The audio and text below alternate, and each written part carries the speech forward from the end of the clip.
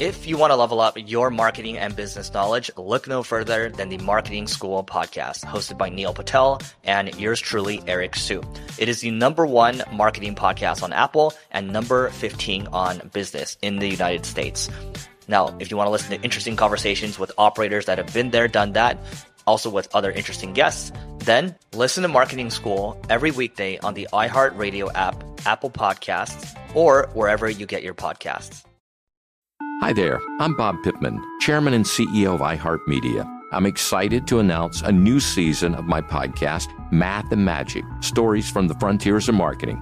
Our guests this season show us big risk can yield big rewards, like Rob Riley, the creative head of one of the world's leading advertising firms. I try to create environments where anybody can say anything without any judgment. Listen to a brand new season of Math and Magic on our very own iHeartRadio app, Apple Podcast, or wherever you get your podcast. Rachel Zoe here, and we're going back to the Rachel Zoe Project for a very special takeover on my podcast, Climbing in Heels. Come with me as I take you back to season 1 to give you all the behind-the-scenes details and drama. I'll be joined by some special guests that'll be helping me share the real stories behind the most iconic moments in the show. So do not miss this special takeover of Climbing in Heels. It's going to be bananas. Listen to Climbing in Heels with Rachel Zoe on the iHeartRadio app, Apple Podcasts, and wherever you get your podcasts. Art of the Hustle is a production of iHeartRadio.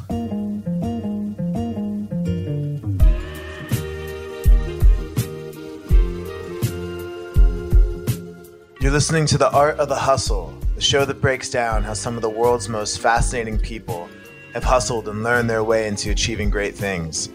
I'm your host, Jeff Rosenthal, co-founder of Summit, and today on the show, I had the pleasure of chatting with my good friend, Walter Driver. Walter is the co-founder, chairman, and co-CEO of Scopely, one of the fastest growing mobile game companies in the world. Scopely creates and publishes a highly diverse portfolio of top-grossing, immersive game experiences, including the award-winning Marvel, Strike Force, Scrabble Go, Star Trek Fleet Command, and Yahtzee with Buddies, among many, many others.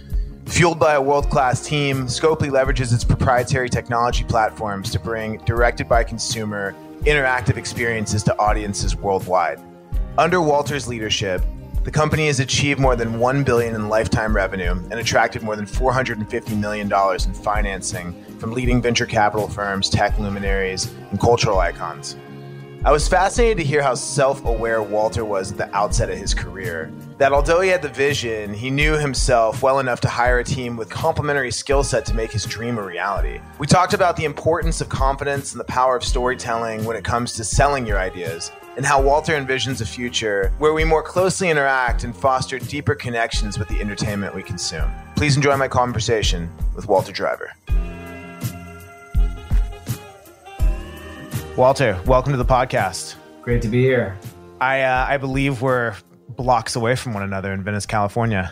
Yeah, I feel close to you right now in my heart, Jeff, even though I would love to be seeing your face. Oh, what a way to start the podcast. That's such a lovely thing to say. Walter, you are, a dear friend of mine. We've been buddies for about 10 years now. I'm really excited to have you on the podcast, and I've gotten to, watch closely this journey of yours in building Scopely and building your wonderful family, and just it's great to know you, buddy. Likewise, it's hard to believe the 10 years have gone by. It's happened fast. I believe you were living with both your wife and a dear friend of ours. You had just launched Scopely when we met here in LA. Yeah, I was actually living with a mutual friend of ours, and he gives me frequent reminders that the first rounds of interviews with Scopely engineers happened on the couch in his living room, where I had actually hired an engineer off of Craigslist to interview other engineers that I was interviewing because I wanted somebody more technical than me to ask the questions while I observed. So you hired an engineer off of Craigslist? Yeah, I met him originally on Craigslist. I interviewed a bunch of them and found the one that I thought was best. But rather than hiring him to be an engineer, I hired him to help interview and vet other engineers I was working with. Yeah. That's a lesson in leverage. Yeah. Well, and the way that you understood to begin with how to hire engineers or to even think to hire engineers is that this was not your first technology business. You were the CEO of O Negative Media, where you developed online games, and you also had a company called Ignition Interactive, which was one of the very, very early third-party app developers for Facebook. And I want you to take us back before that, frankly, to start this story, because, Scopely is now one of the fastest growing gaming companies in the world. Going back, I know that you're from the Atlanta, Georgia area, correct? Yeah. I grew up in Atlanta, was there for, the first 18 years of my life. And then, I went to college in New England, which was a major cultural experience for me growing up in the South at Brown University. I studied English literature and creative writing there, and was mainly focused on storytelling, which seemed like it was probably not going to be a great career choice. But I actually wrote a movie that in my senior year that got some attention from a production company in LA that optioned the rights to it. And I wound up moving out to LA just after college. Pretty quickly decided that I didn't want to write movies and work in feature films. It was just a very long cycle. It takes years to get something made. And at the same time, I really fell in love with LA. Growing up in the South, I had never really met anyone who'd started their own company. Here, I met people who were, doing it, in all different categories of business, and just making it seem like, anything you could dream of was possible, and really supporting each other in the pursuit of doing things that where they were creating new kinds of businesses. And I found that super invigorating and exciting. Amazing. In high school, were you an entrepreneur? Not really. I think I always had an entrepreneurial streak. I was the kid who was, had the massive baseball card collection and was wheeling and dealing all the time with stuff in that ecosystem. But I was primarily playing sports in high school. They were a huge part of my life. I played football and tennis competitively. And that was, besides school, friends, family, that was really what I did. And for me, actually, it was stopping playing sports after I had 3 concussions my senior year playing football was one of the great things that ever happened to me, because it gave me so much time back to have a college experience where I was able to think about what else do I want to do with this time and learn a lot of other skills and pursue other interests. So totally. I didn't know that I would be an entrepreneur. When I was graduating from Brown, I think the two biggest employers my senior year at Brown were Goldman Sachs and the Peace Corps. So that was kind of like the two paths that people were on around me, and I didn't think that either of those was for me. But I learned over time that I like to be creative, both in creating experiences for people, but also in creating businesses, and that's kind of what I've been doing ever since college. Totally. Every time you tell me that you were like writing movies and that's what brought you out to LA, it seems like such a different skill set completely to what I would think would make for like a successful CEO. But when we get under the hood and the way that your technology and your platform works, that's what powers your directed by consumer experiences. How have you used that, prism or that view on your work? Yeah, for me, I think storytelling is really central to entrepreneurship and building a business. And so I didn't take, any business or finance classes at all. I did, take a lot of classes and spend a lot of time thinking about, narratives and why people are able to, internalize a narrative that matters to them and something that resonates and will give, meaning to them over time. And ultimately that was kind of my impulse to do that through movies. And then I sort of realized that, it was a much more exciting opportunity to do that in the next generation of entertainment, which were, interactive experiences rather than passively consumed ones, like, being able to create software-enabled experiences that people could interact with and they could change over time and people could customize them and make them their own. That seemed like the next generation of entertainment.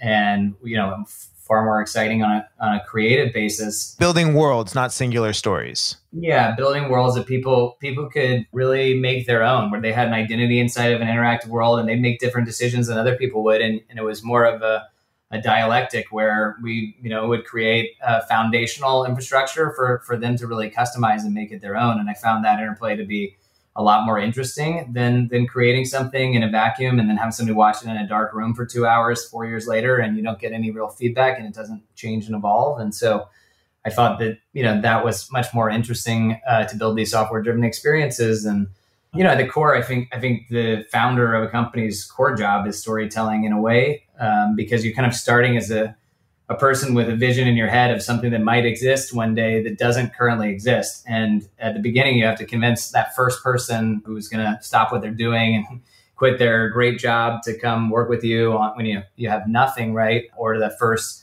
investor to back you, or the, first consumer to try your products. And so the ability to clearly articulate what you're trying to build in the future that doesn't yet exist is kind of always, at the center of being able to draw the circle of people who believe in what you're trying to do wider and wider. It starts really small with just you, and then you're, really trying to build more people who can see the vision that you have in your head as it becomes more clear, and there's more, evidence in the outside world, outside of your brain of what's going on there. And so, I think that's probably been the skill set that has served me best in just bringing great people into the Scopely family by helping, explain what we're trying to do, and then finding people that are far, far better than I am at doing all of the things that are necessary to create that future. Awesome, man. And I want to understand the Scopely timeline more too. So you're on the couch, you're interviewing engineers.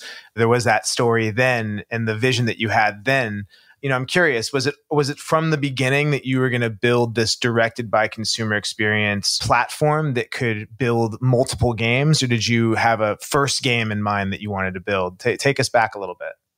I didn't really know, to be honest. I knew that, I felt like I wasn't going to thrive in a job somewhere. I thought I needed to kind of create my own experience. And I knew, what I was interested in, which was, software-driven entertainment. And so kind of thought about where, the opportunities were there. And I had been building games online, primarily on social platforms like Facebook and MySpace. And I think it's been a few years just learning how to build software and how to make experiences that are, compelling to people. But, those products were not, massive transformative businesses. And so I thought, after a few years of doing that, I wanted to do something much, much bigger and really channel all my energy into something that I could do for a long time and be really proud of. And yeah, so I've been, I think, interviewing engineers off Craigslist, and thought it was probably time to stop doing that. And so, I thought I needed a real technical co-founder. And that's when I found Ankur Bulsara, who,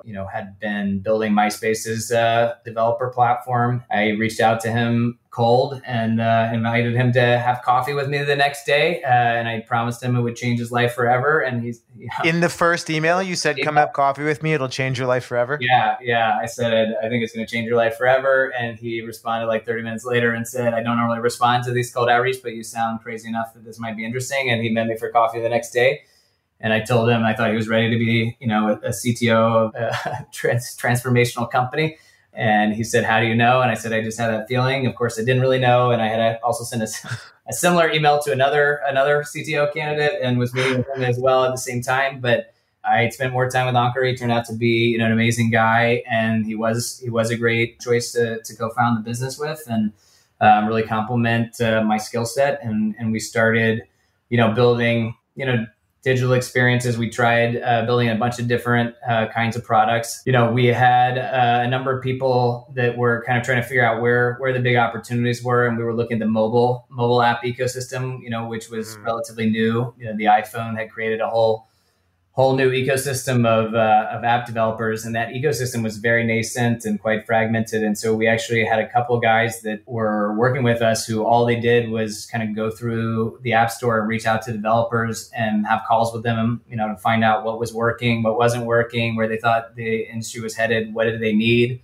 And we were looking to kind of form a thesis around what the best opportunities were and see if there were things that we could, acquire or learnings that might guide our strategy. And basically what we saw was, there was a lot of innovation happening around the world with people building applications, but the central infrastructure to kind of turn those games and experiences into businesses was lacking for a lot of those developers, because basically the central publishing functions in a gaming business get better with more scale that you have, but you don't necessarily become more innovative at scale. Sometimes it gets harder, whereas small, focused, passionate teams that are trying new things were creating a lot of the new experiences. And so kind of having studied other forms of media, I thought, in books, movies, music, console games, those industries had kind of matured quickly and consolidated around a handful of publishing entities, whether they're movie studios or record labels or big game publishers that had that kind of central infrastructure to turn content into a business. I thought that wasn't the case in free-to-play games in the Western world. And if we could build that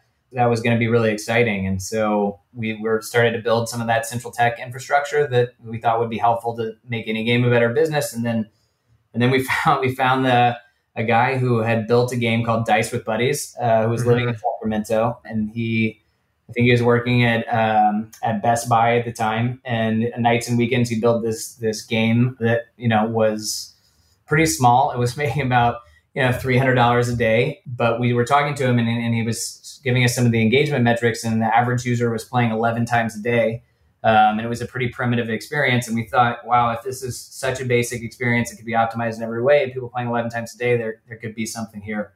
So we reached out to him and said, why don't you fly down to LA and let's talk about what we could do. And so he flew down, and I remember thinking we had, found a real diamond in the rough. And I told him, I think we can make this a $10 million a year business together. And we should buy it, and you should come be part of Scopely, and we'll scale it. And he looked at me and was like, no way, it's not going to be 10 million. And I thought, I think we can get it to 10 million. He said, no way, this is at least 100 million. I was making about $300 a day. And I thought, wow, this is going to be a tough conversation if, from a pricing perspective, but we were able to work out a deal. I like this guy though, because what a baller. It was pretty funny that he could see it too, and he came and joined us at Scopely, and we built a team around that product, and we scaled it, to be a multi-$100 million franchise. He was right, and then we started building more of those experiences over time, and kind of accumulating amazing people and great partners, and some of the leading IP holders in the world that create digital experience out of brands that people cared about, and some great investors. And we've kind of been at it for the last 8 years, getting progressively better at all those things. We'll be back with more Art of the Hustle after the break.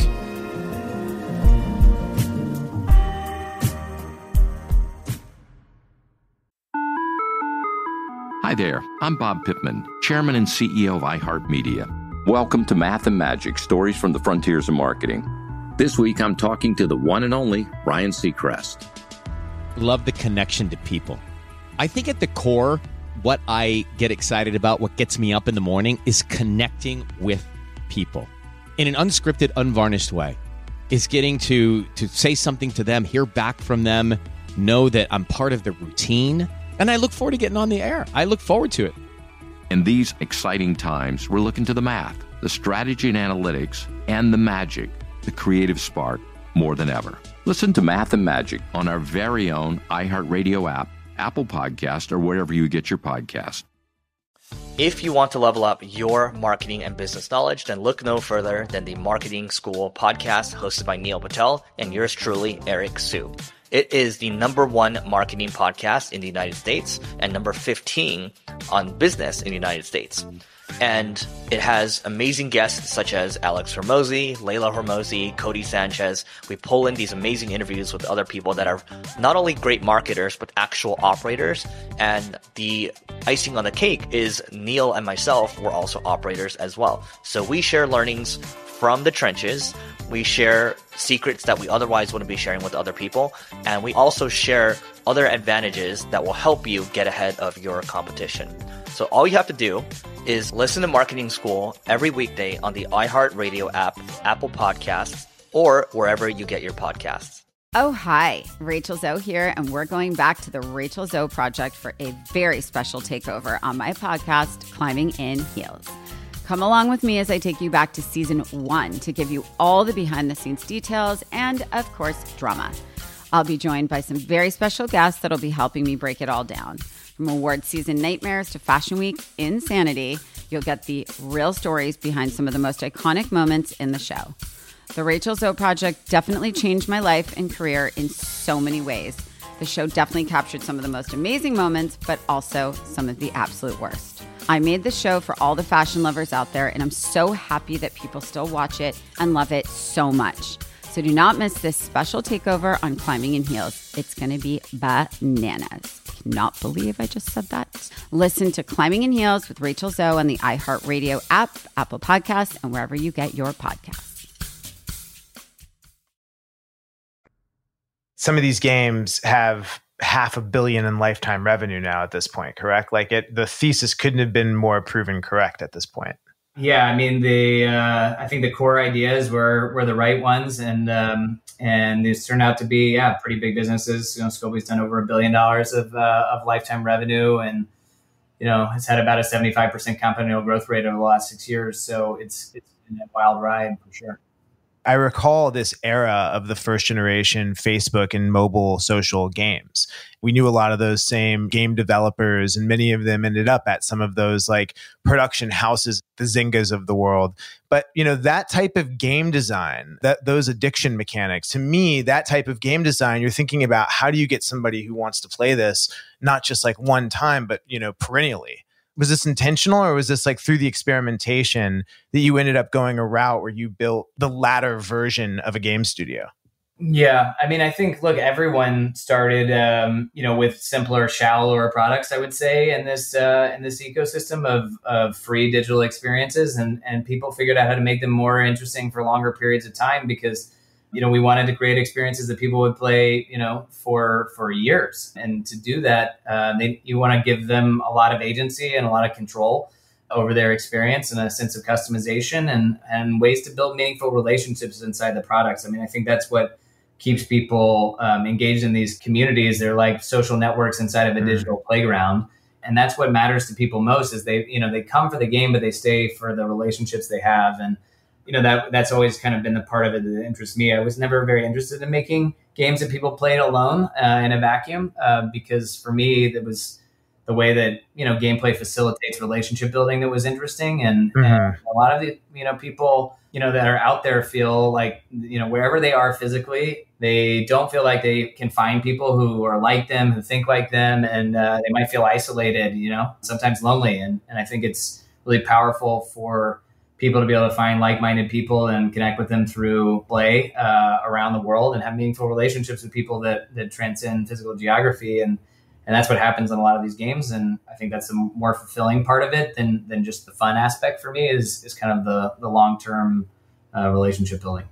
Definitely. And I mean, in COVID-19 lockdown that we've all been living through, the amount of friends that are spending time in gaming environments on different platforms and hanging out with one another. It's just funny when my business partner, I'll be like, oh, have you met so-and-so? You're like, no, you know what? But I play, Call of Duty with them like a couple of hours a night, a few times a week. Yeah. Or, I'm on Marvel Strike Force or Star Trek Fleet Command, to use Scopely examples, hanging out with people that, share my interests in a sense. Yeah, no, exactly. I mean, we launched Scrabble Go in early March, right as a lot of people were going into lockdown. And we had millions of people playing every day, saying, this is how I'm staying in touch with my friends or my family. I don't have much to say to them right now because I'm sitting at home the same way they are, but I want to stay in touch with them. I want to play with them. And this is a fun way for us to stay, feeling connected.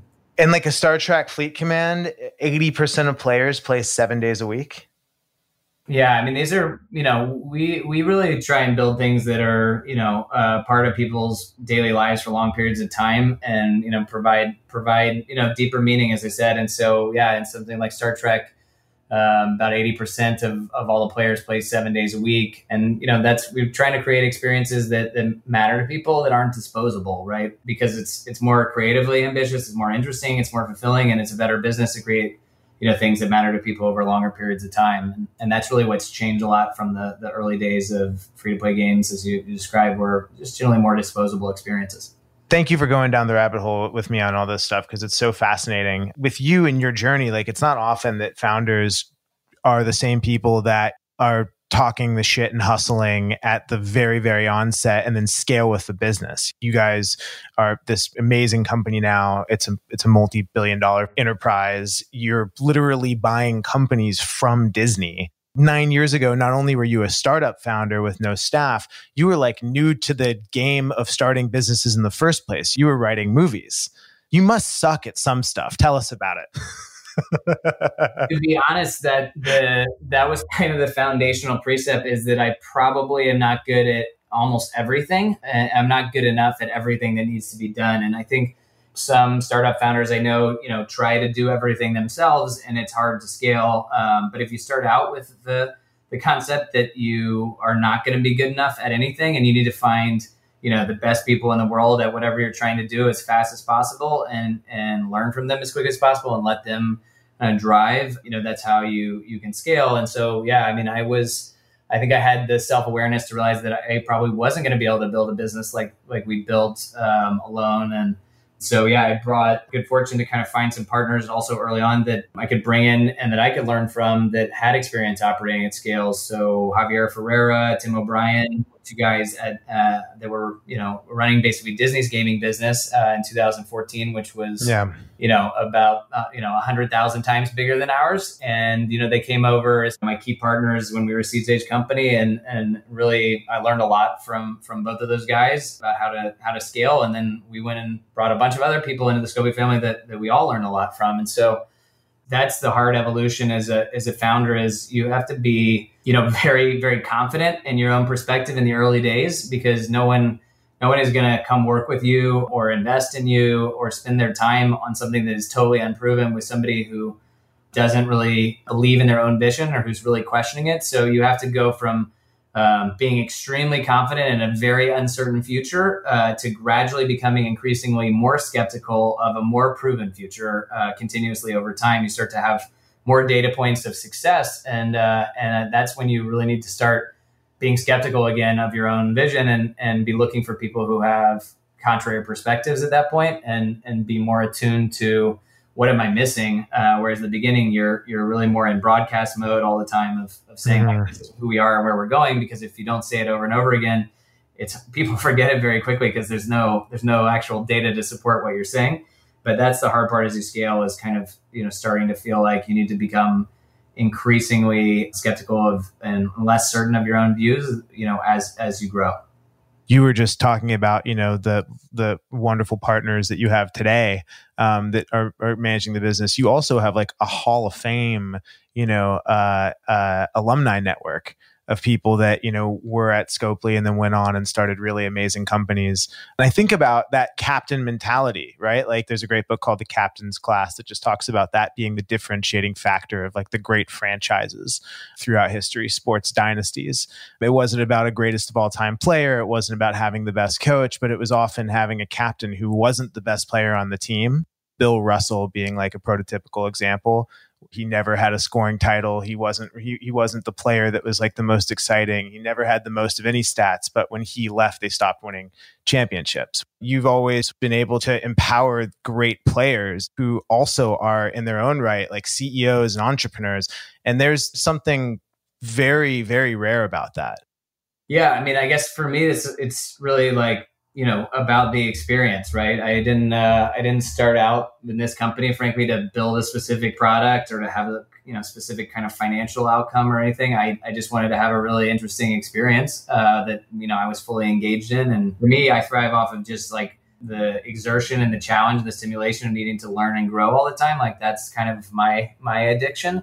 For me, if I want to keep learning and growing, I need to be surrounded by smart people that are challenging me and taking things that are farther than I could ever take them. And so my mentality was that we need to get, better, faster. And one of our core values is just iterate to success. This idea that we need to learn and iterate faster than anyone else. And that comes from, the dialectic of getting multiple perspectives together and feeding that into the system and creating a better perspective and getting that flywheel spinning faster. So I spend a lot of time, talking to talented people and trying to get them into the Scopely ecosystem. And then good things seem to happen, even if you don't know, you can't foresee all the great things that a great person is going to be able to do over years. They're making thousands of decisions every week, but those compound over time.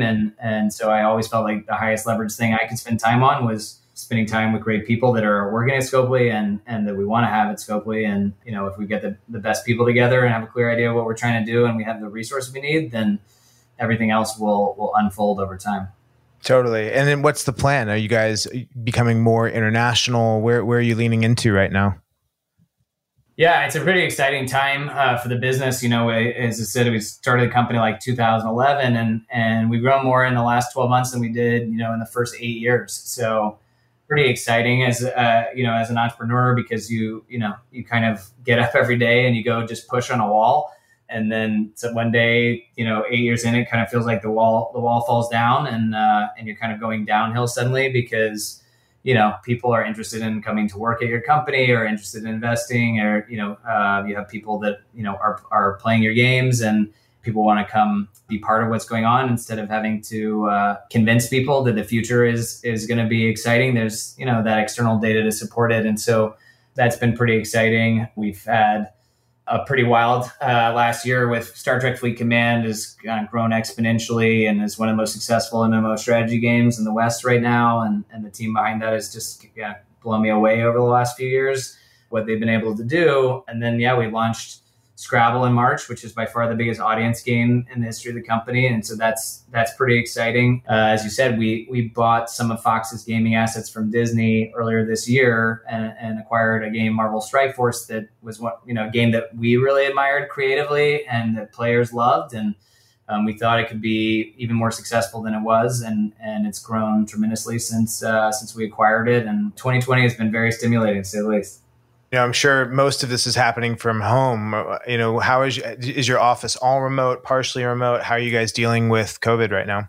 Yeah, we have everybody working remotely, across 15 locations on 4 continents. And, I think, a lot of companies have had this experience. It's gone remarkably smoothly so far. We did, fortunately have a lot of experience working with distributed teams because we have locations around the world, but everyone's still trying to figure out what things are working better, because it does feel like there's some real advantages, but also maybe some things that we're missing in terms of how you build trust and human connection. You alluded to this before we pressed record. What are some of the things that, need to get better and that you guys are improving upon, and the way that you work together remotely that, we'll all be able to do ourselves? Yeah, I think the biggest thing for us is that I think we relied on physical proximity sometimes as a crutch. We were not as deliberate and sophisticated about designing communication flows that would really scale and a culture and values that travel well. Yeah, building more discipline, values, architecture, and principles that travel well, and behaviors of how you work, and just thinking about how you define those things and how you onboard new people into a way that, when you onboard people physically, like they are very sophisticated at absorbing, cultural norms very, very quickly, right? From seeing how people are behaving, and you just don't get that remotely. And so, really defining a lot of those things, I think, will make it when we can work together, it will make those systems sharper and more powerful.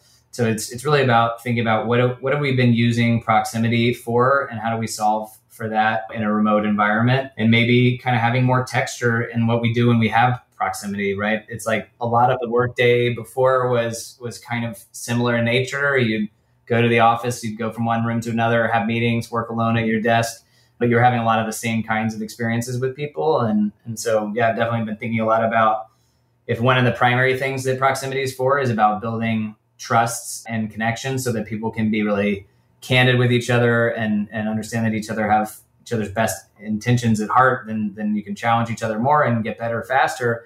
Then maybe we should be spending more of that time, doing things that directly are focused on building connection and trust rather than just sitting in a meeting. Maybe we should get out of the office more and do things together outside the office that are more of a context shift to create different kinds of relationships. Unfortunately, we have some time to figure it out right now because it doesn't seem like we're going to be back together soon, but we've been very fortunate that it's gone very smoothly for us. But, I miss being around people. I miss the energy of being with all of my team and partners at Scopely, because that's what keeps it energizing every day. And so it's nice to not be on an airplane all the time, and really nice to spend more time with my family. But I miss seeing my friends at work. Art of the Hustle will be right back after this short break.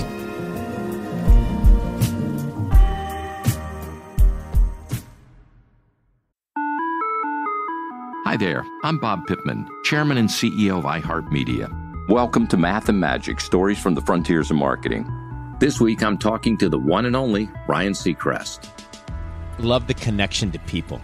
I think at the core, what I get excited about, what gets me up in the morning, is connecting with people in an unscripted, unvarnished way. Is getting to say something to them, hear back from them, know that I'm part of the routine, and I look forward to getting on the air. I look forward to it. In these exciting times, we're looking to the math, the strategy and analytics, and the magic, the creative spark, more than ever. Listen to Math and Magic on our very own iHeartRadio app, Apple Podcast, or wherever you get your podcast. If you want to level up your marketing and business knowledge, then look no further than the Marketing School podcast hosted by Neil Patel and yours truly, Eric Siu. It is the #1 marketing podcast in the United States and number 15 on business in the United States. And it has amazing guests such as Alex Hormozi, Layla Hormozi, Cody Sanchez. We pull in these amazing interviews with other people that are not only great marketers, but actual operators. And the icing on the cake is Neil and myself were also operators as well. So we share learnings from the trenches. We share secrets that we otherwise wouldn't be sharing with other people. And we also share other advantages that will help you get ahead of your competition. So all you have to do is listen to Marketing School every weekday on the iHeartRadio app, Apple Podcasts, or wherever you get your podcasts. Oh, hi. Rachel Zoe here, and we're going back to the Rachel Zoe Project for a very special takeover on my podcast, Climbing in Heels. Come along with me as I take you back to season 1 to give you all the behind-the-scenes details and, of course, drama. I'll be joined by some very special guests that'll be helping me break it all down. From award season nightmares to Fashion Week insanity, you'll get the real stories behind some of the most iconic moments in the show. The Rachel Zoe Project definitely changed my life and career in so many ways. The show definitely captured some of the most amazing moments, but also some of the absolute worst. I made the show for all the fashion lovers out there, and I'm so happy that people still watch it and love it so much. So do not miss this special takeover on Climbing in Heels. It's going to be bananas. Cannot believe I just said that. Listen to Climbing in Heels with Rachel Zoe on the iHeartRadio app, Apple Podcasts, and wherever you get your podcasts. I want to understand, the more macro generational consumer a little further. Is there things that in particular that have been fascinating that you've learned about the archetypes that play your games right now, or their consumer behaviors? Yeah, I mean, I think, we have a portfolio of games that appeals to different types of people. And so I don't think I'm an expert in kind of, the next generation of, what the kids are doing or saying. I think my insights are more probably around how the next generation of entertainment is evolving for everyone. I think that's kind of the big shift is, and, if you look at the history of media, it's really been about people having more agency and more choice over time, right? And people like that. So you had a handful of, network TV channels for a long time with, not a lot of choice about what you watched or when you watched it or how you paid for it. And then, this direct to consumer revolution created much better consumer experiences because you can go to Netflix and watch whatever show you want to watch, whenever you want to watch it. That's very tailored to your interests, and you can unbundle it from a lot of other content and decide, whether you want to pay for it or not. Fundamentally, there's just a lot of passively consumed content that's being created. There's hundreds of millions of hours of video that's created every day. And I think the biggest shift is that passively consumed media that's sort of the same for everyone is becoming a little bit more commoditized. There's a little bit of downward pressure on how special it feels to people and how much they're willing to invest in it. Obviously, there are exceptions of stuff that really matter and break through, but it's as a general trend, there's just a lot more supply is growing faster than demand in terms of passively consumed media. And so I think the biggest shift is that this idea of directed by consumer experiences, where we let people not just watch any show they want to watch, but actually direct the show and decide which characters they want to engage with and how they want to play, and to do that, as a person who has an identity inside of a world that's a reflection of, their choices and their decisions. And that means that experience is going to be unique to them. And so it's kind of a snowflake experience that no one else is going to have. And that, that's one of a kind, and it has a lot more value to people if it's a reflection of their choices. And so I think that's the big shift that we're really focused on. Content is definitely going through that moment right now, in a sense, just in terms of how much we're watching it. We're all at home.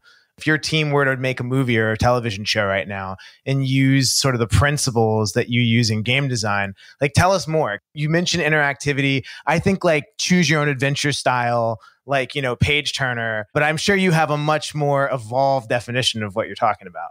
I mean, we talk about this a lot, and content is expensive, as you alluded to, and increasingly it becomes somewhat disposable, where people, watch a few hours of TV that costs, millions of dollars to produce, and they don't even remember what they watched 5 days later because the velocity of consumption is so high. And so it's a bit of a furnace that you have to keep kind of feeding as a business, and it has less meaning to people over time because they're consuming so much. And so that's kind of why we say, like, we don't want to create content. We want to create context. So it's really about like creating a digital context where people can take actions inside of an environment where there's a lot of significance of those actions, and it means a lot to people. So it's less about this like taking people on a linear narrative where we're prescribing what's going to be interesting, and it's more creating an environment it's more like creating a digital theme park, right? Where people can come in and they can go on the rides they want to ride, and the restaurants they want to go on, and different people at different ages, different family profiles want to do totally different things when they go to a theme park. And so it's more about how do we create the most interesting theme park where people can find the things that resonate with them, and then even customize those things. And so I think that's kind of been a more interesting and iterative experience than creating content that kind of blows by you really fast and you never see it again. You're describing, like the digital theme park. Like, I imagine we'll live more and more of our lives in a digital environment. Do you see this like near future where things that we've done socially are going to continue to extrapolate digitally? Like, are these early markers of a future that we're all sort of leaning into right now? It's hard to not believe, having gone through this COVID experience, that there are going to be things that happen in digital realms that people didn't really do before there over time. Seems like with higher speed internet connectivities and people having developed new habits around how they connect, that certainly there were going to be digital experiences that may supersede real world experiences in certain cases. But I think there's nothing more powerful in our, evolutionary biology than physical proximity with people we care about. So I don't think any of that stuff is going away. We're not as focused on creating kind of one encompassing kind of metaverse and Ready Player One. I mean, it's possible that someone will create that, but I think we're more focused on creating digital pockets that are really meaningful to certain groups of people rather than one overarching one. I think that's definitely already happening, right? There's no question about it that there's thousands of game experiences out there that lots of people engage with every day, where they're building meaningful relationships and have personas and avatars inside of them. That's already happening. Whether they're all uniform and united and inside of some single meta experience at some point, we'll see. But certainly it's trending that we're able to do more and more things digitally every decade that goes by. I am really blown away by everything that you guys have done. Like the culture that you've built, the people that you've recruited into the company, the vision that you had, and and really just the time I know it took for all of you guys to do the hard work that put you in a position to where now you're going down the hill, which makes me really happy for you. Yeah, I appreciate that. It's you've seen it all unfold since the beginning, and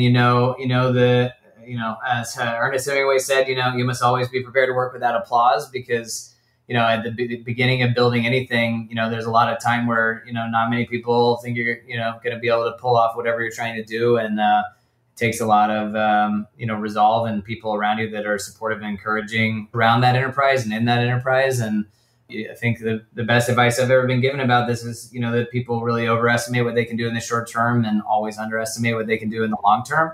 And so if you kind of keep channeling your energy, towards one project for a decade, you can accomplish a lot. So what are the leadership qualities that you admire? What are the things that, you seek for yourself and that you really admire in other people? You need a combination of steady resolve and consistency. I think, people really value folks who can be responsible for kind of the energy that the organization is riding on. And so I think kind of being a custodian of that energy and making sure it's positive and healthy and sustainable and comes from a good place is really, a critical element of leadership, because people feel that energy. And if it's manic or inconsistent, even it's hard for an organization to really build continuity at scale. And so, there's an element of real conviction and confidence that I think is critical, but there's also an element of curiosity and self-awareness that is necessary. As I said, when you scale, I think people really value people who are curious about their opinions, who don't feel like they have all the answers yet, or that their perspective is just a partial perspective that is incomplete and can only be completed by hearing from people who have, different vantage points on whatever's happening. And so, for me, I think it's that combination of, long-term conviction and confidence and resolve, and also, curiosity and admiration for people who are, giving their all and doing things that you don't know how to do, as we said. And I think then people feel like they're in the right place, they're going in the right direction, and, they're appreciated and valued. I want to be respectful of your time, and I really appreciate you being on the podcast. And as we sign off, you're remarkable and you're a brilliant guy and all the things. But what I love most is that you really have a great way of breaking things down into the achievable and approachable ways in which you could see the unattainable. And I mean, dude, it's a remarkable generational story that you guys have built over there. So thanks again. Well, yeah, thank you. I mean, I've met so many of my favorite people through you and Summit, and I think it's exactly the complementary component of I love getting together with interesting people and discovering them in the real world, which has been you guys have done such a great experience of fostering those environments in the real world, and we've been focused on the digital side, and so deeply appreciative of your friendship and all the amazing stuff that you guys have done over the years through Summit. All right, well, thanks again for being on Art of the Hustle. Appreciate it. Walter Driver, you're the man.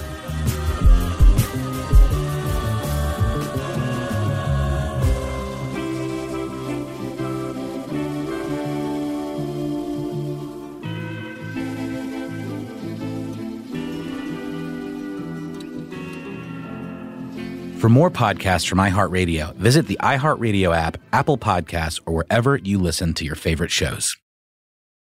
If you want to level up your marketing and business knowledge, look no further than the Marketing School podcast, hosted by Neil Patel and yours truly, Eric Su. It is the #1 marketing podcast on Apple and number 15 on business in the United States. Now, if you want to listen to interesting conversations with operators that have been there, done that, also with other interesting guests, then listen to Marketing School every weekday on the iHeartRadio app, Apple Podcasts, or wherever you get your podcasts.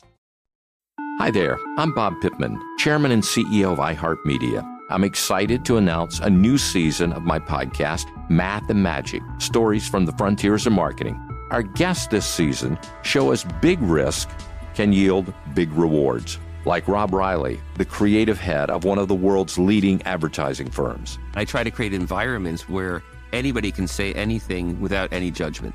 Listen to a brand new season of Math and Magic on our very own iHeartRadio app, Apple Podcast, or wherever you get your podcast. Rachel Zoe here, and we're going back to the Rachel Zoe Project for a very special takeover on my podcast, Climbing in Heels. Come with me as I take you back to season 1 to give you all the behind-the-scenes details and drama. I'll be joined by some special guests that'll be helping me share the real stories behind the most iconic moments in the show. So do not miss this special takeover of Climbing in Heels. It's going to be bananas. Listen to Climbing in Heels with Rachel Zoe on the iHeartRadio app, Apple Podcasts, and wherever you get your podcasts.